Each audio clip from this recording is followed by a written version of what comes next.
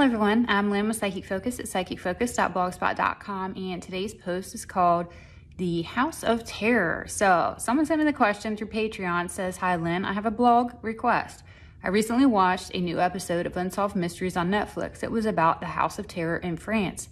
It was fascinating, and I was curious as to what you pick up as the motive to the murders and what happened to Xavier Dupont de Ligonnès." And I think I said that right. I'm not sure.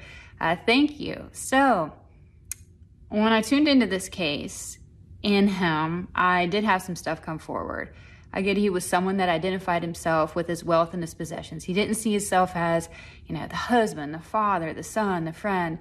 If you were to ask Xavier who he was, he saw wealth and materialism. That's how he valued himself, by what he owned and his status. He didn't really have love for his family or himself, but rather the image that the family gave him. And when he lost his wealth, he basically lost his identity in the process, and he went into a panic and quickly a depression. He feels frantic trying to regain his identity and figure out how to recover from this loss. And for him, in the frame of mind he was in, he knew that he had to start over because it was at his core of how he identified himself. And in the process of starting over, he had to basically get rid of his family and even geographically relocate. Even though he was spotted in various parts of the world, I see he settled in South America. And that felt logical to him. It was far away, and he felt as though he could assimilate without looking like too much of an outsider, drawing unwanted attention.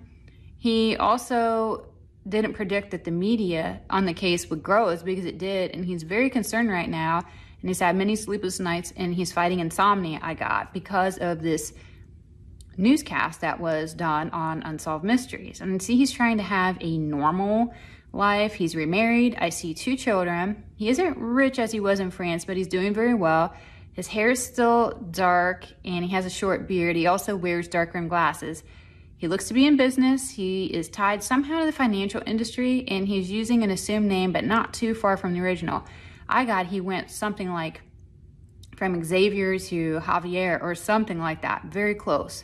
And I hear the phrase, which I think he said to himself, or he's pondered, that if you keep a lie close to the truth, it's easier to pass as true. And that was really all I got for this reading. And if anyone has questions, feel free to leave a comment, or if you know anything about it, reach out to authorities as well. So I want to thank you for listening. Please don't forget to like my videos and share my channel. All of it helps me out. Again, I'm Lynn with Psychic Focus at psychicfocus.blogspot.com. Thank you. Bye.